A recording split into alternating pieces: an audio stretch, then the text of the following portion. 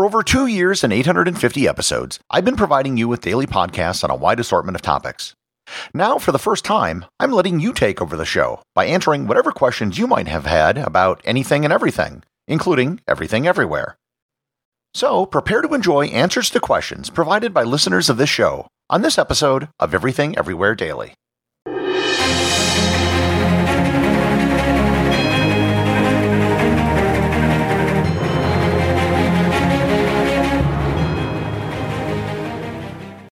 This episode is sponsored by Heaven Hill Bottled and Bond Bourbon. I recently had the chance to try Heaven Hill Bottled and Bond, and I can attest to its exceptional aromas with hints of caramel and vanilla intertwining with its oakiness, which provide a well-rounded flavor profile. Taking a sip is akin to experiencing a piece of bourbon history firsthand. Heaven Hill Distillery may be America's most quintessential bourbon distillery. Established in 1935 after the end of Prohibition, the distillery was established by the Shapira family and has remained a family-owned distillery to this day. In 1897, Congress passed the Bottled in Bond Act, which set forth strict rules for any bourbon labeled Bottled in Bond. Heaven Hill Bottled in Bond Bourbon goes beyond the stringent requirements of the law by aging its bourbon for 7 years, not 4. The end result is a gold medal-winning bourbon that truly stands out. Available nationally, look for a bottle at your local store. Heaven Hill Bottled in Bond. Heaven Hill reminds you, think wisely, drink wisely. This episode is sponsored by ButcherBox. Summer is right around the corner, and that means cookouts. No matter what your preferred food is for a cookout or a barbecue, ButcherBox can help you make it the best. If you want to serve up some hamburgers, ButcherBox has grass-fed ground beef to make the perfect smash burger. Want to cook up some steaks? Well, ButcherBox has that too, with some of the best cuts of steak such as New York strip, ribeye, and filet mignon. Do you like grilled chicken? Well, ButcherBox has some of the best pasture-raised chicken that you will find anywhere. And if you really want to wow people at your next cookout, you can try grilling some of their wild-caught salmon on a cedar plank. Sign up at butcherbox.com/daily and get a special deal. ButcherBox is offering my listeners a free-for-a-year offer plus an additional $20 off. You can choose salmon, chicken breasts, or steak tips free in every order for a year. Sign up today at butcherbox.com/daily and use code DAILY to choose your free-for-a-year offer, plus get $20 off your first order.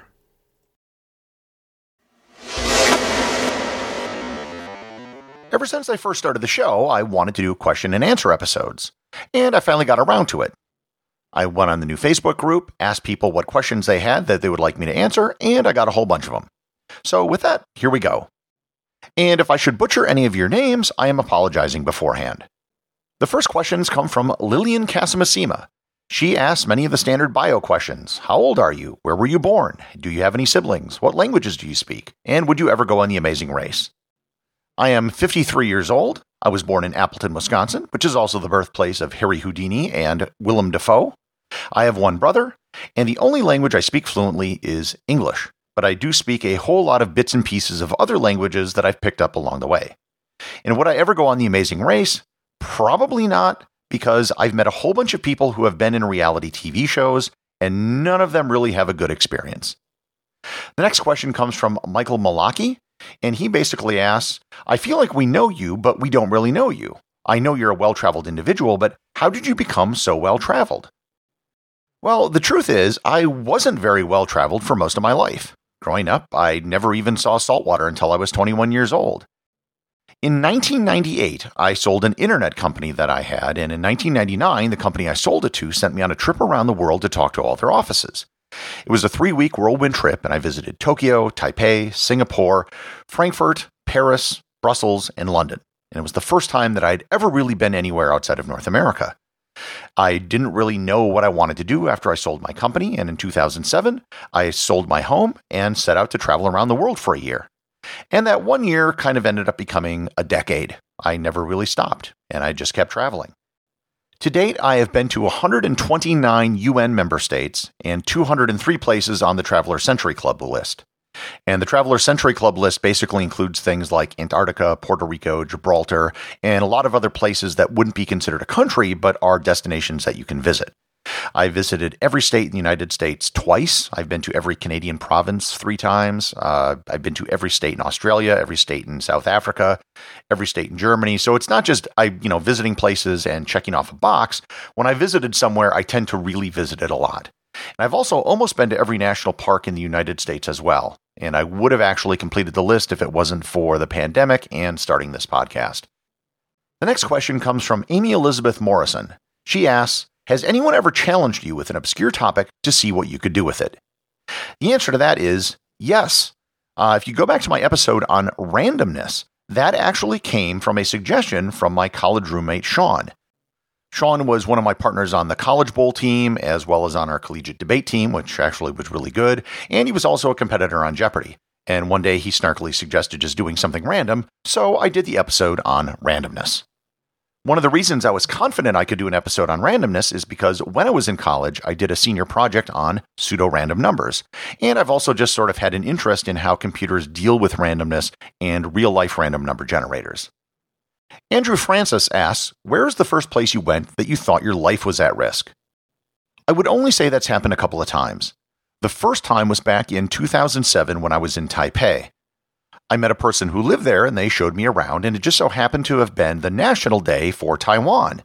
At the end of the day, we went to a fireworks display and there was this incredible crush of people. It was just this throng of people all trying to get a better view of the fireworks. And the only thing that kept going through my head were those disasters you always hear about in stadiums where people are stampeded to death. So we kind of got out of there, which was extremely difficult to do. And the other time I thought my life was kind of at risk was in 2010 when I was in Bangkok when the red shirt protests were happening. There was one day when the protesters, and there were hundreds of thousands of them in Bangkok at the time, were going to do a protest at the Prime Minister's house by dumping human blood on it. It turns out the Prime Minister's house was only a few blocks away from where I was staying, so I figured I had to check it out. So I brought my camera with me and spent the better part of a couple of hours standing between hundreds of cops in riot gear and thousands of angry protesters. And I got some of the best photos I've ever taken in my life. I didn't think the odds of something happening to me were that great, maybe like 10%, but just given the fact that I was between these two groups that didn't like each other, if things were to fall apart, and given where I was located, I could be caught in the line of fire. Phil Ouellette asks, what are your favorite information sources? For folks who want to do quick internet searches on obscure topics, what sites do you recommend? Is there a plan to organize your Everything Everywhere catalog into a wiki-like info tool? The first thing I would say is if you go to my website, Everything-Everywhere right now, I publish all of the scripts for every show, so you can do a search on them right now. I have had recommendations from people for lumping shows together, so I could do one page that just lumps together all the shows on Roman history, another that lumps together the shows on geography, so things like that. But I'm probably not going to do that until I'm able to hire some help.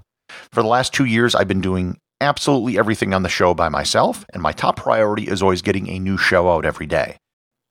As for information sources, the genesis of a show could come from many different things. It could be a book I read years ago, it could be something I encountered on my travels, or even a documentary I watched. Specific information sources are always going to differ for every topic. So, for example, I recently did one on horses in World War II. Many of the sources came from horse websites, either people who were hobbyists about horses or were doing horse breeding.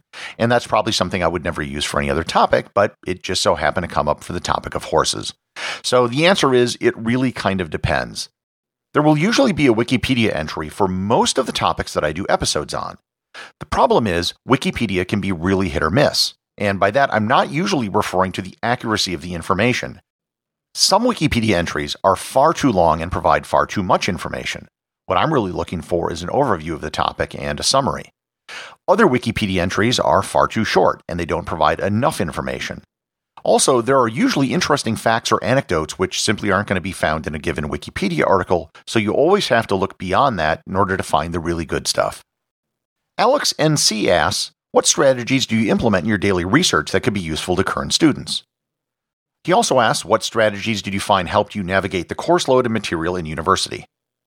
As for your second question about what helped me when I went to college, that is very different than what people are going to do today because when I went to college, there was no internet. In both college and high school, I was an extremely competitive academic debater. In fact, when I was in college, I placed in the top 10 of the national tournament. One of the things that people don't realize about academic debate is that it is primarily a research activity, not a speaking activity, although speaking is obviously very important. It was through speech and debate that I was able to blow through a lot of my classes in college because I had already been exposed to so many different things. Researching them was really easy. I could probably talk for hours on this subject, but I think there's a huge difference between actually learning something and having knowledge versus studying in school for grades, because they're two completely different things. And there's a lot of people that get very good grades who don't actually develop any long-term knowledge about the things they studied for. Seth Louviere asks, do you have a favorite episode or place that you visited? I don't really have a favorite episode. They're all my children and I love them equally. As far as the favorite place I visited, this is the one question I probably get asked more than anything else. And the answer to that is also the same. There really isn't a favorite place. But the answer I give most people, rather than going into some long diatribe about why there can't be a favorite place, is I usually just say South Georgia Island. And the reason I say it is because almost nobody has been to South Georgia Island. It is an amazing place, and it's really hard to get to. South Georgia Island is located above Antarctica between Africa and South America. The only way to get there is by ship, and it gets maybe a few thousand visitors every year, and almost all of those are on the way to Antarctica. Almost everyone I know that has gone to South Georgia says it's one of their most favorite places in the world. And who am I to argue with that? Matthew Williams asks, when was the first restaurant started? Why did people decide to leave their homes to get food? That is probably worthy of its own episode, and I've actually put it down on my master list of future topics. If you remember back to my episode on life in ancient Rome, in the ruins of Pompeii, we found places called thermopoliums, which were basically just small food stands. They served bread and soup, and maybe you could get a little bit of wine. These were designed for lower-class people who didn't have servants to cook food for them, and who also lived in densely crowded buildings called insulas. Because they couldn't cook food in their apartment building, they would go and eat at these stands which were open to the public. So these would probably be what you would call the first restaurants. These probably existed in Rome and other cities as well, so it's hard to pinpoint when the first ones came about, but they almost certainly came about due to urbanization and the inability for people to cook at home. The final question comes from Amy Elizabeth Morrison again, who asks, who is Thor Thompson? It's an epic name I hear daily, and I've made up stories in my head. Well, let me tell you something, Amy. I'll tell you who Thor Thompson is. Thor Thompson is the only person ever to beat a brick wall in tennis. Thor Thompson can look directly into the sun because the sun will be damaged if it looks directly at Thor Thompson. The tears of Thor Thompson can cure cancer. Unfortunately, Thor Thompson has never cried. Thor Thompson wears cowboy boots made out of real cowboys. That is who Thor Thompson is. If you would like to ask a question for the next question and answer episode, whenever that might be, just join the community over on Facebook or on the Discord server. When I'm ready to do the next episode, I will solicit you for your questions. Everything Everywhere Daily is an Airwave Media podcast. The executive producer is Darcy Adams. The associate producers are Thor Thompson and Peter Bennett. Today's review comes from listener Zach from Gresham, Oregon, on Apple Podcasts in the United States. They write, part of my morning routine. I've been a part of the Completionist Club for the last several months. I wake up in the morning craving the podcast and I'm never disappointed, even on reruns. My one suggestion is when referencing another podcast from before, can you please reference the episode number? Your backlog is large enough now that having a number to reference would be significantly easier if I wanted to go back and listen to the reference work. Thanks for all your hard work. Thanks, Zach. While there are, in theory, episode numbers under the hood, I've never really used them because I didn't want people to think that they had to listen in any particular order. That being said, if you wanted to find something from a past episode, there are a few ways to do it. The easiest is just to visit my website, everything-everywhere.com. There, I publish all of the scripts for all of my episodes. You can do a regular search on keywords to find what you're looking for, or you can just go to the main page with all of the episodes listed and just search on show titles. Another way to do it would be to use an app called Fathom. They're a search engine for podcasts. They do a transcription of every episode of my show, and when you do a search, it'll bring up an audio clip from that segment of the show where what you're looking for was mentioned. Those methods aside, here is what I will do from now on. When I reference a past episode, I will put a link directly to the web page for that episode right in the show notes.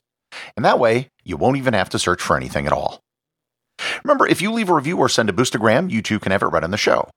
Also, if you want to ask a question for the next Q&A episode, make sure to join the Facebook group. Just search for Everything Everywhere Daily on Facebook or click on the link in the show notes.